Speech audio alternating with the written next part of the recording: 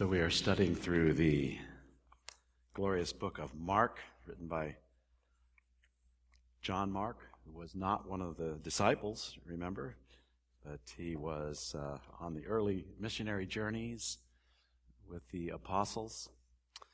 And he was kind of early on, just remember, he was rejected by Paul the apostle. We were reading Corinthians, that's one of Paul's works, because Mark had quit on one of the journeys. Things got difficult, and he decided to go home. And it left Paul and Barnabas in the lurch. They were depending on him in some way, and Paul felt like, hey, that's just no good. So when it came time to go again, Barnabas said, well, let's go get Mark. And Paul said, yeah, quite frankly, no way. I'm not taking that guy again. So he got rejected by the apostle. That never feels good. Not that I've been rejected by an apostle, not yet. But I have had, some rejection occasionally, and that doesn't feel good, does it? But in God's wonderful sovereign plan, this most likely, we know that John Mark got connected with Peter, and he became a close associate with Peter. In fact, early church history records that he was Peter's interpreter. That means he would go along with him and possibly translate into different languages. They were very, very close. So as a result, he heard Peter's sermons, his talks, his teachings over and over and over again. And then through that, the Holy Spirit inspired Mark to write this gospel, the gospel according to Mark. It could be, and it probably doesn't need to be, but you could almost say it's according to Peter, because it's definitely got a lot of Petrine fingerprints all over it. And as you know, we're in chapter 12, as it says there in the very fine print. And we're in Holy Week, as we would call it. Jesus has already come into town. Palm Sunday occurred a couple of days ago in the text. And this is building up to what? Friday, Good Friday, the crucifixion of Jesus, just a couple of days away. I think it's interesting just to observe that although Jesus, he knows exactly what's going to happen. He prophesied it very clearly. And of course, as Creator God, he foreknew it and created it ahead of time. He's not like in some sort of retreat, in a bed shivering or hiding. He's out in public. He's teaching. Where is he? He's in the temple. Who runs the temple? It's the Sadducees and the scribes and the Pharisees. They're his enemies. They're the guys that will crucify him. So far be it from Jesus to hide. He pushes forward. He's there. He's reaching out. He's teaching. And we find him caring about the truth and teaching the truth publicly, even when I think humanly he might have been in retreat or hiding. Not Jesus, not hiding from his enemies. He's out there, right? And actually interacting with them and reprimanding them and challenging them, as we find him doing in our text today. And remember last sermon, I wasn't here, but Alan, one of our elders who prayed for us today, preached. And it's a turning point in the contentious interaction that Jesus has been having with this same group of people, the power structure, Sadducees, scribes, Pharisees, because they've been, sending emissaries to him to try to trip him up, and he always gets the better on them, typically by just depending on Scripture and pointing out that they've got it wrong. In fact, in the text, verses 24 through 27, remember he's got the parenthesis In verse 24, he's speaking to the by the way, these are the Sadducees, which are the highest of high. They're the power brokers in the Sanhedrin, the people that run the Jewish government underneath the Roman occupation. These are the guys that will crucify him, essentially. And what does he say to them in verse 24? Is this not the reason you are wrong? Wrong? And then how does he say it in verse 27? He is not God of the dead, but of the living. You are quite wrong. So my outline, Jesus' outline to the Sadducees is, you're wrong, and you're really wrong. Wouldn't you call that sort of in your face, sort of confrontation? Yes, and actually he bowls them back with his absolute knowledge of the great truth, since he is the Word of God himself. But last week's message is kind of a turning point, because the guy who comes up to him, one of the scribes, he ends up asking Jesus, what's the commandment most important? See verse 28. And Jesus quotes the Bible. I always find that wonderful. And the man says, wow, see verse 32. You're right, teacher. You have truly said that he is one, that is, God is one, and there is no one besides him. And to love him with all the heart and with all the understanding, with all the strength, and to love one's neighbor as oneself is much more than all whole burnt offerings and sacrifices. And it says, look at verse 34. Here's the turning point. Now he's not saying you're wrong, you're quite wrong. And when Jesus saw that he answered wisely, he said to him, you are not far from the kingdom of God. This scribe was not far from the kingdom of God. And of course, what that means is that you're not far from getting it right, from being in right relationship with God. You're not far from having proper faith in me, Jesus would say, as I am the king, and when you know me, you're in the kingdom of God. And then notice what Mark says. And after that, no one dared to ask him any more questions. So he had answered their tough questions perfectly.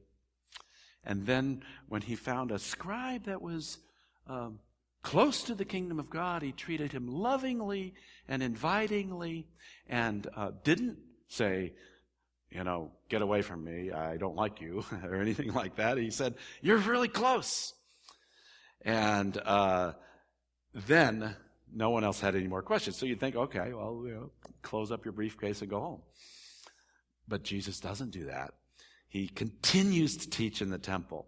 See, and that's our text today. And as Jesus taught in the temple, he's there again, where you shouldn't be. You're in the enemy's house. Not retreating. He's right there, and he's teaching. Who gives you the authority to do this? Of course, he is the Lord, and he has all authority. It's his temple. So he says, how can the scribes say that the Christ is the Son of David? Now, he's not saying that these Jewish scholars, the scribes, were wrong. They're right. The Messiah, the Christ, the Greek word for Christ means anointed one, and that is the Hebrew word is Messiah or Mashiach. That's the anointed one. So it's an exact translation. So when he says the Christ, they could say the Messiah. Messiah is an English transliteration of the Hebrew word Messiah, Mashiach. So he's not saying, the scribes have it wrong, that the Messiah is the Son of David. No. Because he has a point to make, right? He's saying David himself, in the Holy Spirit, declared, the Lord said to my Lord, and this is a messianic psalm, Psalm 110, and it says in Hebrew, Yahweh said to Adonai, actually, which is my Lord. Yahweh said to my Lord, sit at my right hand until I put your enemies under your feet. And that is about the Messiah. David is writing about the Messiah. He's saying that Yahweh, that's the Hebrew name for God, of course, sometimes pronounced Jehovah, it's the same word. Yahweh says to Adonai, which is my master, David's master, and this is the Messiah, and Yahweh says, take a seat here, Messiah. You have enemies. We've just been talking about the Sadducees and the Pharisees and the scribes. They are clearly enemies. They will crucify him in a day or two. Ultimately, though, Jesus overcomes the enemies, and Yahweh will win. And when the Lord returns, we proclaim the Lord's death until he comes. He's coming in victory, and he will be known as the King of Kings, the Lord of Lords, over the entire universe. And God will put the enemies under the feet of Jesus. So this is a conundrum, essentially. Now, before we get into exactly what this means, and it's a question of who is he, who is this Lion of Judah, I just want to think about the context here really quickly. We don't have a lot of time. But this context is so beautiful, and it's so affirming to the proper approach to the Scripture and the right way to teach and to come to understanding what is true. How do we know the truth? And just look again, the context of how Jesus puts this. First of all, he's saying David wrote the Psalms. This is just, it's a given. He believes this, and it's true. David was a real person. He lived around 1000 BC, before Christ, and he wrote this psalm. David said, and then notice also Jesus says he did so in the Holy Spirit. Do you see that? Right in the text. Jesus is saying David was inspired by the Holy Spirit to write what he wrote. So David didn't originate it. It wasn't from David. It was from the Holy Spirit what he wrote. That makes it the Word of God. The Holy Spirit is God, and he has spoken. That's what makes it authoritative. That's why we can carefully analyze it and think through it literally and closely. We can analyze the language and say, this is the Word of God. When David said, Yahweh said to Adonai, we can take those words at true face value.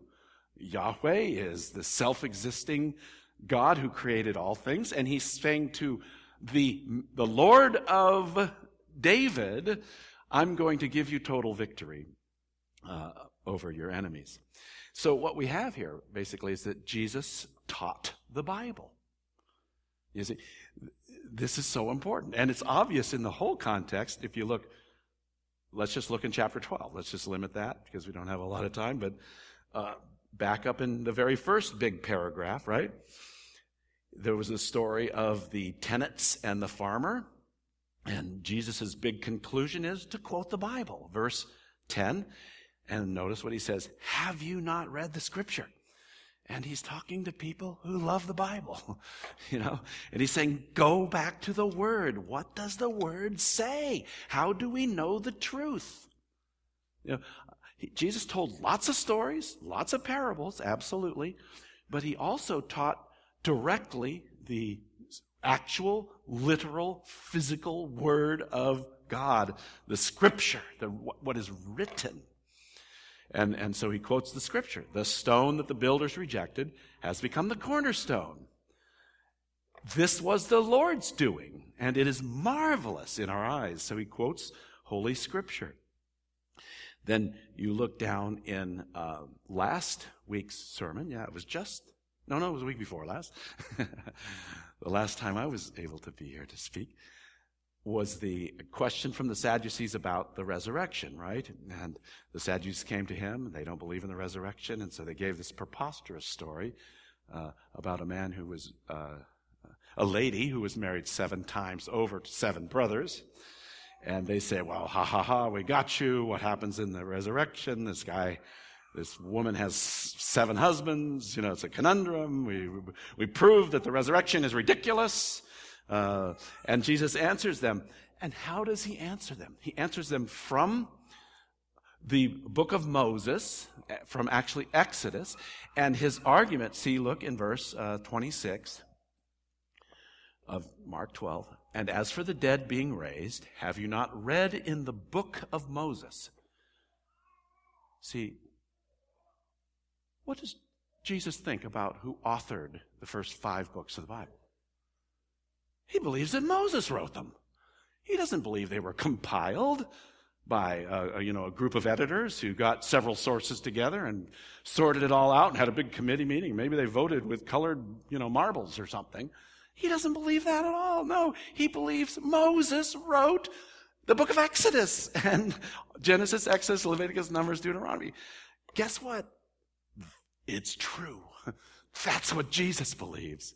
You want to follow Jesus? Then you should follow Jesus.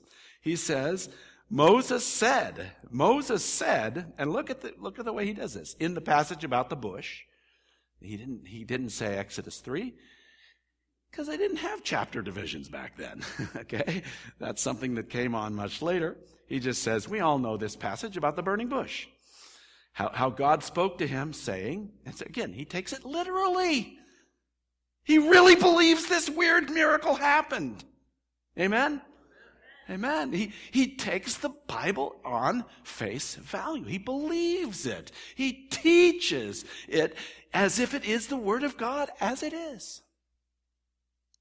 It's gorgeous. I love this, because this is the whole affirmation of what we're trying to be about, to be honest with you. That's what we're trying to be about. We do it imperfectly, but this is where we are. But, okay, that's cool. But listen to his argument, right? You remember it, saying, I am the God of Abraham and the God of Isaac and the God of Jacob. He is not the God of the dead, but of the living. You are quite wrong. You know what his argument is completely based on? The actual verb tense of the word to be. He's arguing on the basis of a verb tense in the book of Moses. He is using what we call grammatical, historical interpretation of the Scripture. He takes it seriously. The Bible is not some sort of, metaphorical poem that we come to it and put into it whatever we think we might want to put into it. God forbid. You have to practice what's called exegesis, okay? Which means to bring out what God put in. Hallelujah. Bring out what God put in. David said by the Holy Spirit. That's the basis for truth. That's how we know anything is true or false. So that's pretty exciting to me as a teacher. I'm trying to follow in the steps of Jesus. Thank you, Lord. Okay. Now let's look at what he said. Who is he? Jesus is making this argument, again, based on the actual grammar of what David wrote by the Holy Spirit. Well, incidentally, let's do it right now. I'm sorry, real quickly. I was going to say in the longer version of this sermon, but this is too important. I want you to look at one verse for me, one passage. 2 Peter, please. 2 Peter. Coincidentally, John Mark's very good mentor. 2 Peter, if you have a smartphone, I can't hear you turning, but I believe you're turning anyway. 2 Peter 2:17 through 21. This is what we believe about how we get the Bible. And it's so critical. We're talking about foundational, fundamental issues here. Okay, so verse 16, let's start there. For we did not follow cleverly devised myths. So just pause there for a moment if you know anything about the history of theology, you know that that's exactly what the liberal movement of the late 1800s said, that the Bible is a cleverly devised myth. And the stories about the miracles are just mythological metaphors which we can contemplate and think, oh, a burning bush, what could that mean? You know, instead of saying, it meant that the bush was on fire and it didn't burn. Oh yeah, okay. When the common sense makes common sense, seek no other sense. When the plain sense makes common sense, seek no other sense. Anyway, we did not follow cleverly devised myths when we made known to you the power and coming of our Lord Jesus Christ, but we were eyewitnesses of his majesty. For when he received honor and glory from God the Father, and the voice was borne to him by the majestic glory, and God says, "This is my beloved Son, with whom I am well pleased," we ourselves heard this very voice borne from heaven, for we were with him on the holy mountain. And we have the prophetic word more fully confirmed, to which you will do well to pay attention as to a lamp shining in a dark place until the day dawns and the morning star rises in your hearts. Knowing this, first of all, that no prophecy of Scripture comes from someone's own interpretation. Jesus said, David said, in the Holy Spirit. David is not the author of the psalm. He is the author, but not the sole and sufficient author. It is God speaking through him. Someone's own interpretation. For no prophecy was ever produced by the will of man, but men spoke from God as they were carried along by the Holy Spirit. Okay. 2 Peter 2, 17 through 21. Same thing that Jesus is saying. Let's get to what he actually said in our remaining few minutes together. Who is he? What is he trying to say here in this? First of all, as I said, he's not saying that the Messiah is not the son of David. He believes that. It's been proclaimed in Mark, one of my, again, favorite passages. They're all my favorite passages. But remember good old Bartimaeus in chapter 10. Let your eyes go back to chapter 10, verse 47. Bartimaeus is a blind beggar. He's Bar-Timaeus. His dad was named Timaeus. And what did he say? Jesus, son of David. And they tried to shut him up. And verse 48, he says again, Son of David, have mercy on me.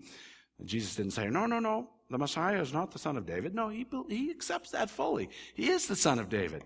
And the same thing was echoed at what I called Palm Sunday, the triumphal entry that happened a couple of days ago in our text, verse 10 of chapter 11. Blessed is the coming kingdom of our father David.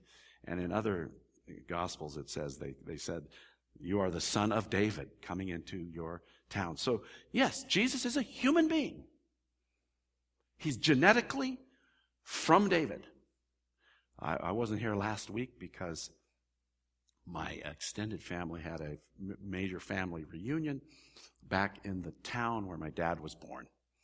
And in fact, in that same community, his father and his father and his father are buried. And I got to visit all those graves. I got to see Anders Magnus Wren's grave. He was the first Wren, R-E-H-N, on American soil. He died in 1877. And you know what? You wouldn't want to do this, but if you exhumed that grave and found some sort of decent bone or something, you could get some, what's the word I'm looking for? DNA, there's the word. DNA from that bone and say, you know what, you're related to that guy, right? I'm the son of Anders Magnus Wren. Not directly, but in the Hebraism, I'm his son. Because genetically, my human body flowed through him and several other sources as well. And that's what Jesus is saying here. The Messiah is the Son of David. He's fully human. But he's the Lord of David. And this is where he starts to play with their minds. Like, boom! Why didn't we ever see that? How can he be the Lord of David? And by the way, notice the verb tenses. It's not he was the Lord. The Yahweh says to my Lord, David said in 1000 BC, you go ahead and have a seat while I take care of everything.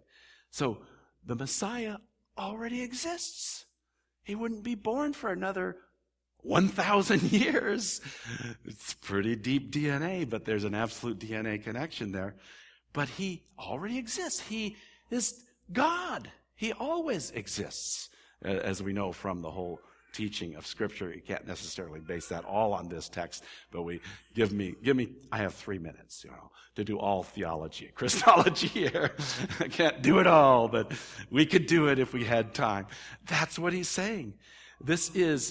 He is the Lord of David. He's David's master. And then finally, he's a member of the Holy Trinity. Again, you'll have to grant me some grace here. I'm not going to fully prove this in 2.5 minutes. But honestly, look at the text. It's really, really cool. Because David himself, in the Holy Spirit, he said, Yahweh says to Adonai. So we have Holy Spirit. We have the Father, who in this case is Yahweh, speaking to his Son. There is one God, absolutely. Jesus just said that. There is one God who exists in 3 persons. That's what we call the Holy Trinity. It's here in an Old Testament passage. It's most glorious. Right there. And the scribes are going, poof, whoa, what? That's awesome. It's amazing. Who is he? Who is he? He's one of a kind. He is unique. There's no one like him. He is our Savior who came to die in our place as a substitute for us. All right, now, let me ask this question. Why does this really matter? Does it really matter what you believe? I mean, you might say, Nate, I'm happy you believe that. So what? Go ahead and believe that. I don't have to believe that. I'm free to believe whatever I want to believe. And I would say, that is true. You are free to believe whatever you want to believe. However, there is truth. And we all will face the consequences of what we believe and what we structure our lives around. And I find that in the last part of our text today. Beware of the scribes. These are the people he's just been talking to. See verse 35. How can the scribes say? And now he says, beware. So yes, it matters. Danger. It's a terribly old reference, but there used to be this show called Lost in Space. Okay. Some of you can retro look at this. And they had this robot that would go, danger, Will Robinson, danger. And as a little child, like 6, 7-year-old, that was imprinted on my mind. So I can't get rid of that image.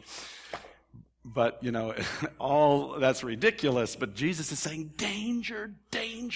There is real spiritual danger. The scribes who look like they should be giving you the truth are manipulating things and turning you away from the only truth that can save you. So he says, watch out, danger. He says the same thing, for sake of time, listen to Mark 8:15. And he cautioned them saying, watch out, beware of the leaven of the Pharisees and the leaven of Herod. It matters what you believe, and there is danger out there. We must be believing God's truth based on historical, grammatical, careful, loving interpretation of the whole counsel of God. God's word. The fundamentals of the faith were established as a result of I mentioned the liberalism that was happening in the late 1800s. And actually our church has a connection with this old history. But these 5 fundamentals, if you ever heard of the word fundamentalist and the whole idea of fundamentals, that started in Christianity. It started around 1919 when Henry Ford was pumping out the Model Ts. The theologians were getting together and saying, wait a minute, these liberals are pulling us away from our foundation of truth, and we have to stand for what is true. These are the 5 fundamentals, the inspiration and inerrancy of Scripture. May I point out, that's exactly the way Jesus is operating. That the Bible is inspired and it's inerrant. I can trust the verb tenses that God has given us. The deity of Jesus Christ. Jesus is Lord. He's a member of the Trinity. The virgin birth was attacked. And number 4, we were thinking about the substitutionary atoning work of Christ when he died for our sins, according to the Scripture. And then finally, the physical resurrection and personal bodily return of Christ to the earth. Now, I throw that out. We'll talk more about this later.